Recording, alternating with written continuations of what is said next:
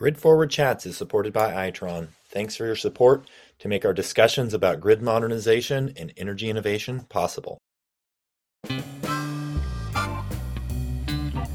Microgrids are a key component to a sustainable energy future. And to discuss the trends in microgrids worldwide, guest host Cameron Brooks is going to be talking with Terry Moan of General Microgrids and Hamide Bitaraf of Hitachi Energy. Take a listen.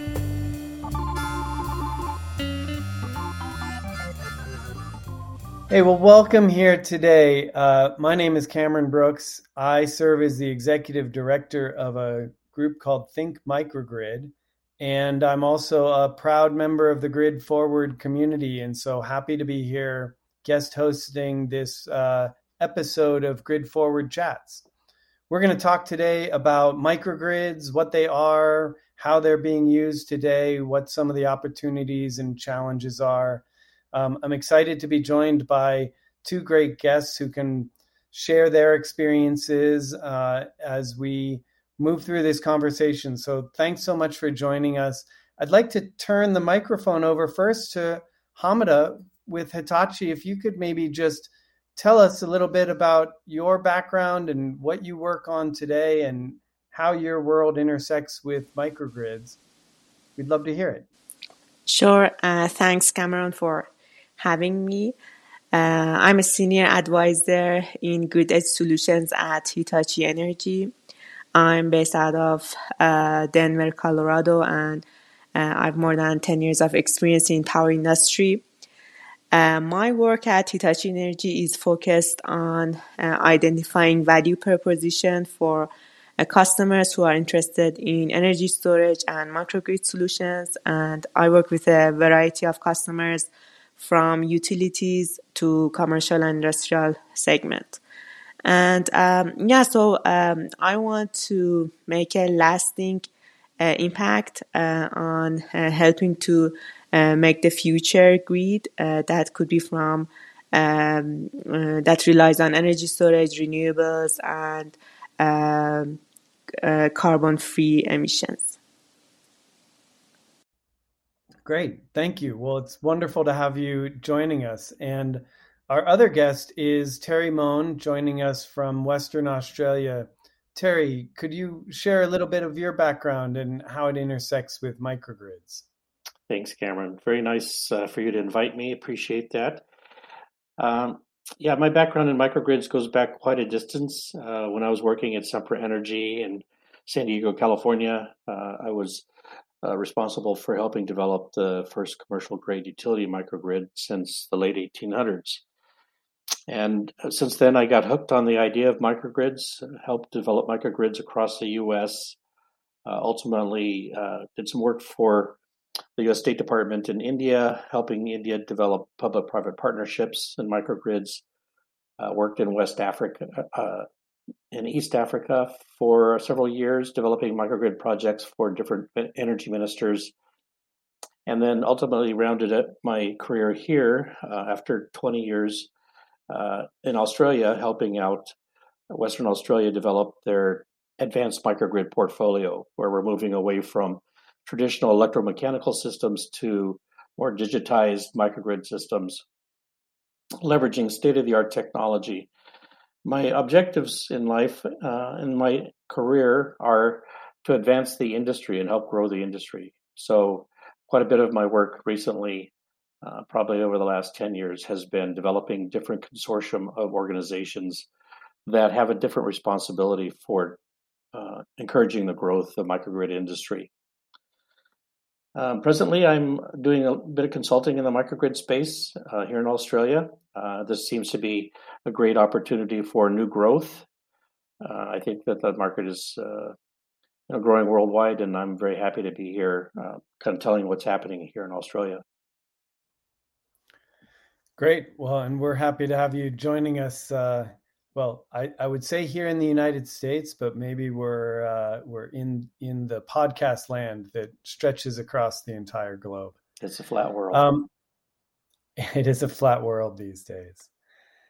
So I mentioned that I lead an organization called Think Microgrid. We spend a lot of time trying to educate policymakers in particular about the different kinds of microgrids, the different policy issues that are associated with them. And so one of the things that we come up across quite a bit is what exactly is a microgrid? Clearly, the word makes it easy to understand that it's a small grid. But different people have different definitions. I tend to rely on the idea that a microgrid is more than just a backup generator, that it's a cluster of resources that can operate in parallel with the grid, but also can operate in an islandable mode and can disconnect from the grid. I'm wondering, Hamada, I'm going to turn the question to you first. Does that definition make sense, or would you change that definition at all? And I'm curious if you have an example of a recent project that you've worked on that you think is a good example of a microgrid. Yeah, I think that definition aligns well with my understanding as well. So as you know, many entities have their own definitions like IEEE, SIGRE, microgrid knowledge, but overall, what you said, they're interconnected loads and distributed energy resources that are controlled with an entity and can act as a grid-connected mode or islanded mode. And one example that I want to point out from our company is the Arlington microgrid located in Washington State. That was commissioned in 2022, a very recent project. So this is related to the Snowpod, which is a public electric utility, and that goes back to the definition of microgrid. So it includes both solar PV, a 500 kilowatt solar PV, 1 megawatt and 1.4 megawatt hour power store, energy storage solutions, 350 kilowatt backup genset, and also 2 bidirectional 6 kilowatt electric vehicle chargers. So I think this could be a good example for the state-of-the-art microgrids that has all the components that we are looking at. It has a successful demonstration of V2G, grid support and ancillary services, renewable energy integration, and resiliency and disaster recovery.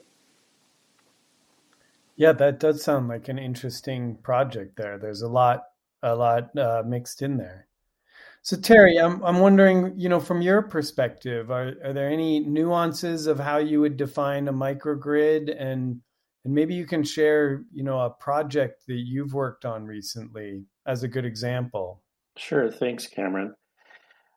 I think that my definition would amend your definition just slightly by encouraging people to think about advanced technologies like telemetry, communications, real-time control, more or less the digitization, possibly even power electronics, where we look to improve the production and capability of a microgrid through optimization and try to balance out the availability of supply with the demand pretty much in real time.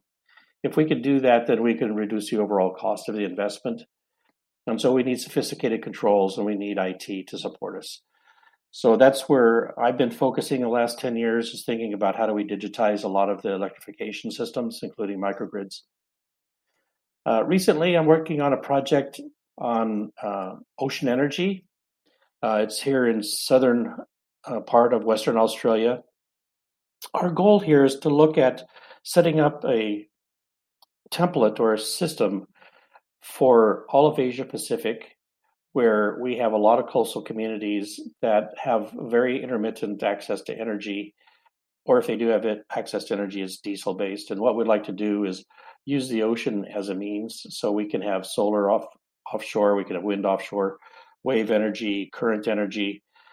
We have a project here that has a surplus of generation right now going into one of our towns for all of our off-takers, and our surplus is actually going into the plan to build a hydrogen production plant for use in backup reserves, and we will have sufficient supply in the hydrogen actually to export that into a local pipeline. Wow, that sounds like a pretty interesting project as well. It makes me think, microgrids have really caught a lot of attention in the past year or two. There's one obvious answer for that, which would be that we launched the organization Think Microgrid a little under a year ago. So clearly that's what everyone's paying attention to, is our organization. But in all seriousness, it seems to me like microgrids have a really strong role to play around a transition to cleaner energy resources, providing resilience, and certainly in the United States, I think looking at issues around equity and access to energy. I'm wondering, Hamida, in the projects that you're involved with and what you're seeing, what do you see as maybe some of the drivers, or what do you think is driving a lot of the interest in microgrids right now? So I think one of the interests, as you mentioned, are related to the extreme weather that are like hurricanes, wildfires that put more pressure and challenges on the grid, and that requires upgrading the infrastructure or investing in microgrids. One example that I can give you is the project that I worked on that's located in Grand Bahamas, and they were having power quality issues related to the dynamic loads operation of the cranes, and that was causing stress on the gensets. And actually I visited the island in 2017, and I led the pre-sale technical discussions for that project. So at that time when I visited the island, I could see the impact of hurricane on some of the structures and buildings from the previous hurricane. So that project was commissioned in 2019. So we installed a 10 megawatt and 7 megawatt hour energy storage. And the primary objective was to provide frequency support and improve the power quality.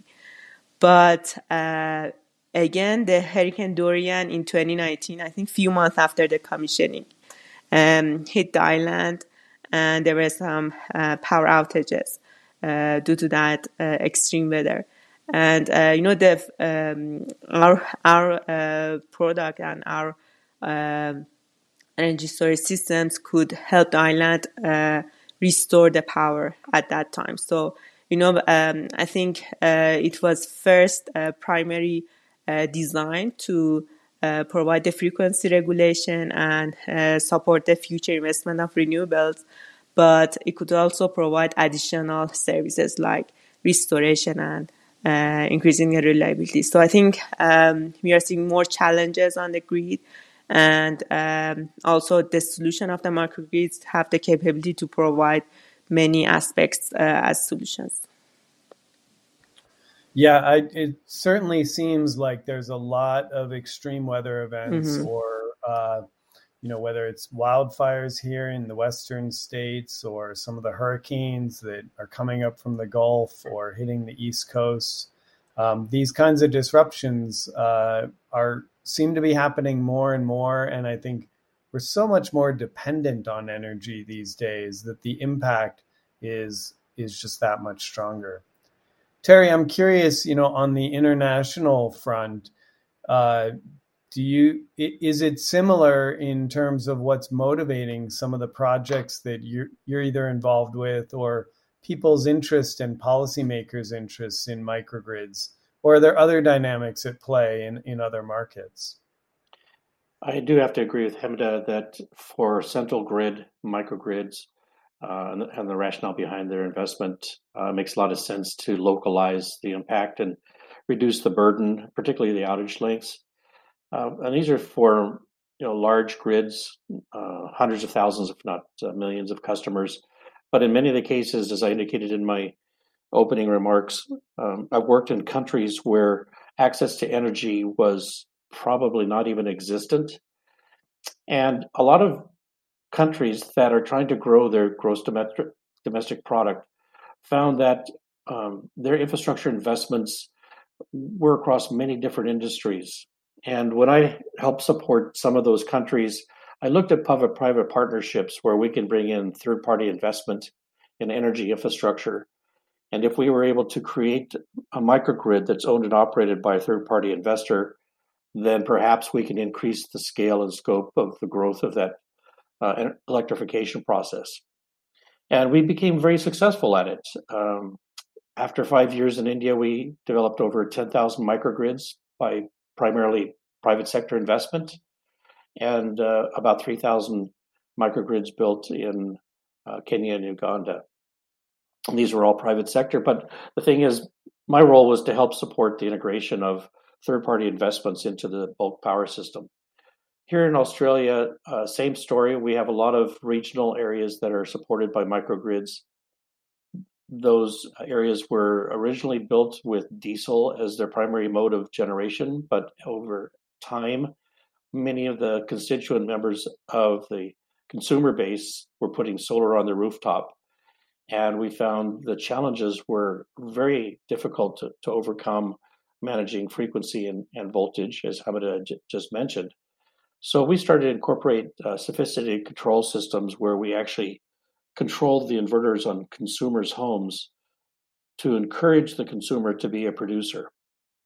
And on one project that we had in Onslow, which is in Western Australia, we started out with 8 diesel generators for the community. After we installed the control system, we downsized that to 4 diesel generators. And last year, the very first year, after 2 years of operations, we were able to go 100% diesel off, carbon free. So we used state-owned electric storage, solar panels, and then consumer storage and solar rooftop. So the entire system was operated without any thermal rotating mass.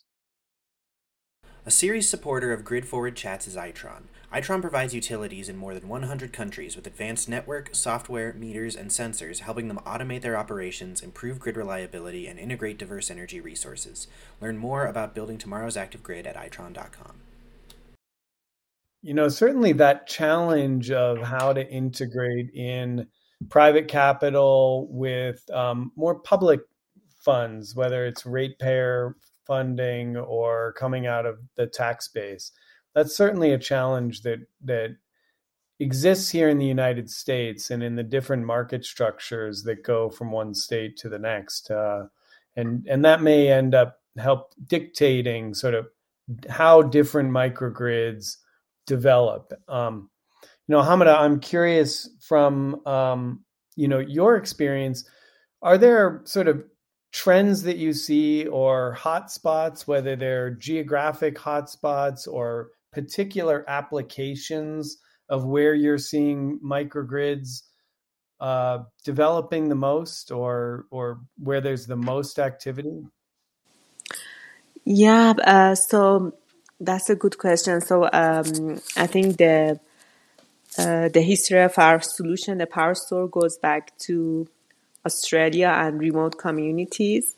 So when I look at the global map of where we have projects and where we have microgrids, I see that in islands and remote communities there's a cluster. It's high density of microgrids, but now there's a trend that we can see more complicated and sophisticated microgrids in mainland and urban areas as well.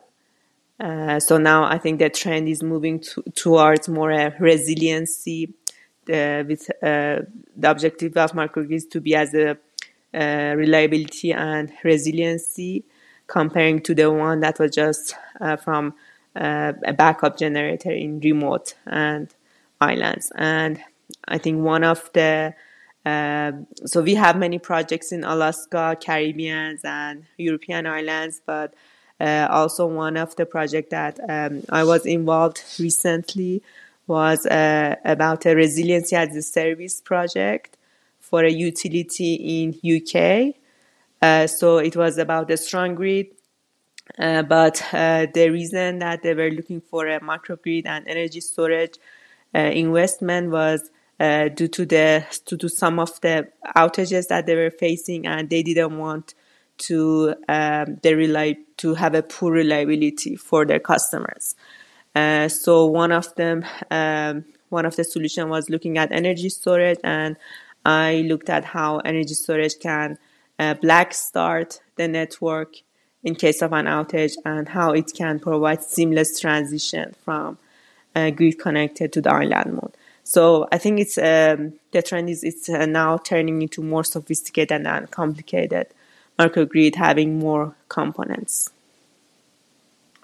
Yeah, that's interesting, and it's definitely very interesting, the transition you describe from sort of a remote application and just being able to have access to energy to more of the resiliency need and value of just making sure that these facilities continue to have energy when things get disrupted. Terry, is that a consistent trend in the work that you see, this idea of moving from energy access to resiliency, or are there kind of other factors at play overseas and in some of the projects that you're involved with? Well, Cameron, absolutely. I agree with Hamidon's viewpoint on that particular topic. We talk about the objectives of owners having an interest in improving their own sustainability footprint, or their resiliency, reliability footprint, or even their economic outcome, trying to reduce the cost of energy production. Those are kind of the three main areas where we see the private sector wanting to make investments on their own. But what I've seen in terms of trends is a casual, if not progressive, shift towards policy that encourages the adoption of private sector investment. We wouldn't have thought about this idea of private sector investment in electrification 10, 15 years ago, maybe 20 years ago, but we're seeing a shift in the policymakers to move away the barriers so that the incumbent monopoly utility doesn't have complete control over access to consumers. And here in Australia, we call that contestability. Other countries, they have other objectives. I know the work that is being done in California started around community choice aggregation, ultimately leading to the adoption of microgrids by private sector investments. And we're seeing little by little that countries are starting to change their viewpoint on private sector investment, because they see of kind of those three attributes that I mentioned. They see that there's actually improvement, and they can get better consumer approval ratings of their electrification. So I think for me, what I'm seeing is one of the bigger trends is the shift in policy to allow private sector investment. Yeah, that's very interesting. And certainly there's a lot of interest and activity. And it's not just for microgrids. I think it's for distributed generation and distributed energy resources overall. You know, a lot of customers and individuals seem to be more and more interested in investing in their own equipment and resources and taking some control of their energy destiny. And that balance of, you know, how you integrate those into the electric system, especially one that has grown up under, as you described, this kind of monopoly model, is a challenge. I know, you know, as I look around, there's a lot of opportunities in some utility programs and proposals to own and operate what are essentially behind the meter resources. And that works in some regulatory systems, but in a lot of other regulatory systems here in the United States, that would not be okay. people would resist against that and wouldn't be very excited about that. Yeah, I'm wondering, and Hamid, I'm going to ask you this question first, but as we see some of these larger trends, especially around distributed energy resources, and knowing that the electric industry and the energy industry overall are constantly going through evolution and transitions, what do you see as the next big transition? Where do you see the industry heading over the next 10 to 20 years?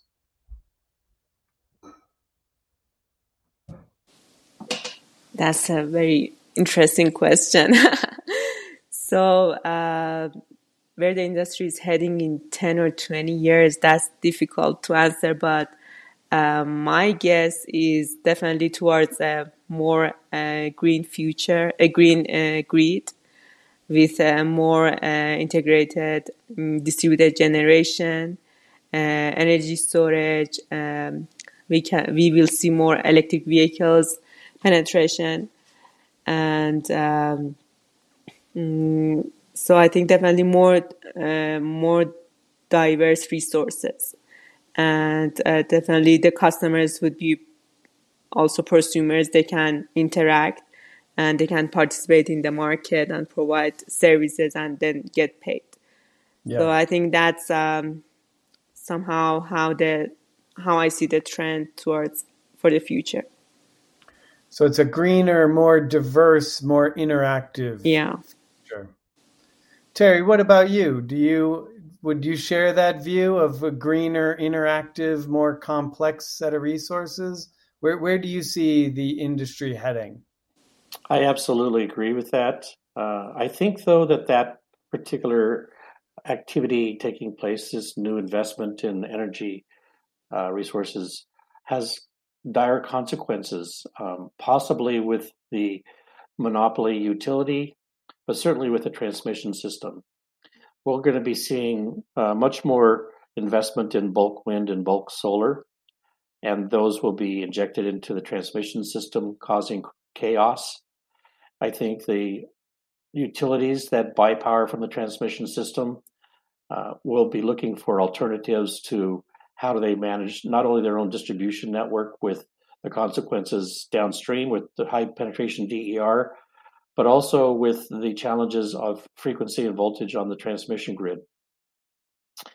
To help mitigate that, we're making recommendations. My groups that I work with are making recommendations to build microgrids that can inject resources into the wholesale market and be able to move energy in and out of the wholesale market, sort of the way that virtual power plants work today, but also sustaining a community so that it could be islanded for its own right, or it can be able to export or import resources from the wholesale system at an economic advantage to the investor. So this is an area that I think is a growth place for us as we encourage larger microgrids to be built, particularly those on industrial parks. Just as a way as example, I'm working with a group, an agency within Western Australia that is responsible for allocating land.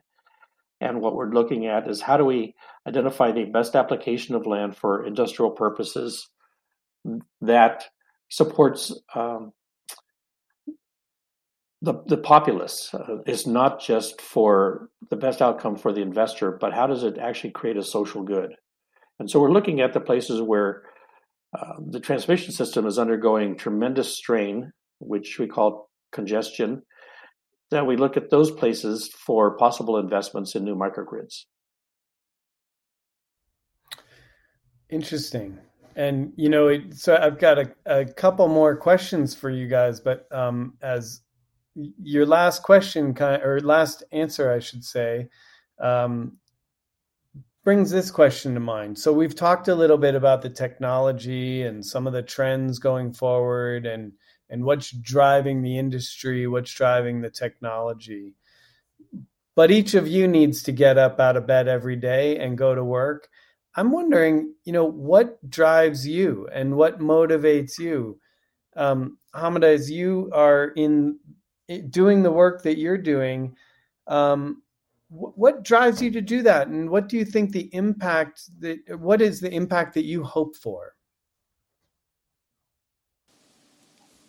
Yeah, so I think the impact that I hope my work and my efforts have would be definitely helping this transition, have a small impact on the transition to a greener, stronger grid for the future, and also making customers have access to the power, and also a reliable power.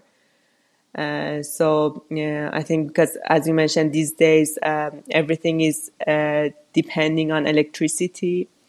What we saw in the pandemic was that even education was depending on electricity. So those children who didn't have access to power, they couldn't pursue their education. So I'm very passionate about the power industry, and definitely my goal is to be able to have a small impact for the people to get access to the power, and also reliable power, and green as well. Sound like all good objectives. Terry, what do you hope the impact of your work is going to be in the near term? What motivates you every day when you're getting up? Sure, thanks, Cameron. And coincidentally, I think you and I have had this conversation before. What really motivates me around this industry, because I like the growth of DER, and that's an area that I really enjoy working.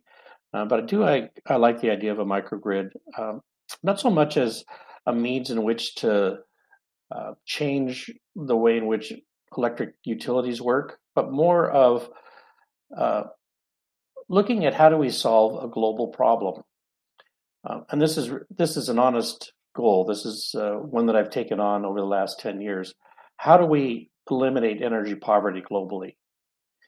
And as you know, in the energy sector, there are many different players and different technology niches. In the microgrid space, there's even more. And we've coined the term kind of this taxonomy of architecture. How do you look at all the various facets of businesses that contribute into the microgrid space? And just to illustrate, I'm talking about finance organizations, EPC companies, control and monitoring companies, sensor and telemetry companies, generators. All of these have their own industry sector focus. But in the microgrid space, we're bringing them all together, and they have to work together in a way in which they can all benefit.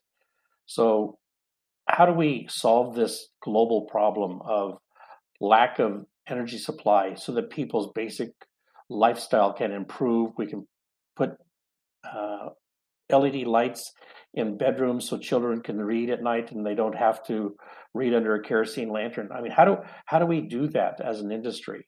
And so that's what my focus has been over the last 10 years, is bringing that group of different industries together to come to a common goal to solve this energy poverty problem.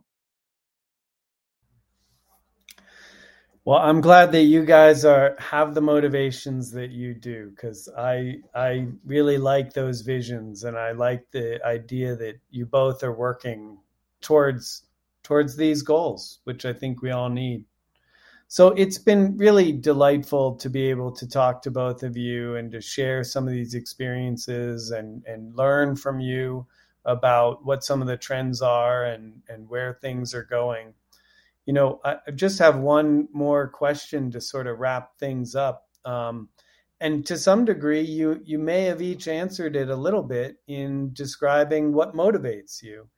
But I'm curious, as we look forward, you know, how do you think, especially, you know, the past couple of years have been hard for all of us, I think. And Hamida, you described, you know, children who are having a hard time just getting an education because our worlds have been so disrupted and we're so dependent on energy. But I want to believe, as we step into, you know, this year and as things seem to be getting back to what we might consider to be normal, how do you think that microgrids are going to make the world a better place? Hamid, I'm going to ask you that first. So how do you think microgrids going forward are going to make the world a better place? It sounds like we've already touched on, making the grid cleaner, more resilient, more equitable. Are there any images that you'd want to leave us with of what that world looks like with microgrids more fully embedded in it? Yeah, definitely. So I think a hope for future would be that the microgrid can mitigate some of the climate change problems that are causing extreme weather and power outages by integrating green resources as renewables and flexible resources as energy storage to provide multiple functionalities and also provide access to the power in a green way. So I think that's the future I would like to envision for microgrids that can be somehow help the climate change problems. Yeah, great. And so Terry, to close out, any thoughts from you about, do you have an image, or what do you see as microgrid's role beyond what we've talked about in making the world a better place? Thanks, Cameron. So my thoughts kind of go in different directions, but I'll start with kind of the underlying thought. This is a growing industry. The microgrid space is a growing industry. 5 years ago, I said it was nascent. Today, I say it's growing. I think it probably is going to grow quite rapidly as we see more and more private sector investment and the wealth that can be created by building microgrids and owning them and operating them on behalf of many customers. I see that the challenge that lies ahead is that people will consider microgrids as just another tool in the toolbox.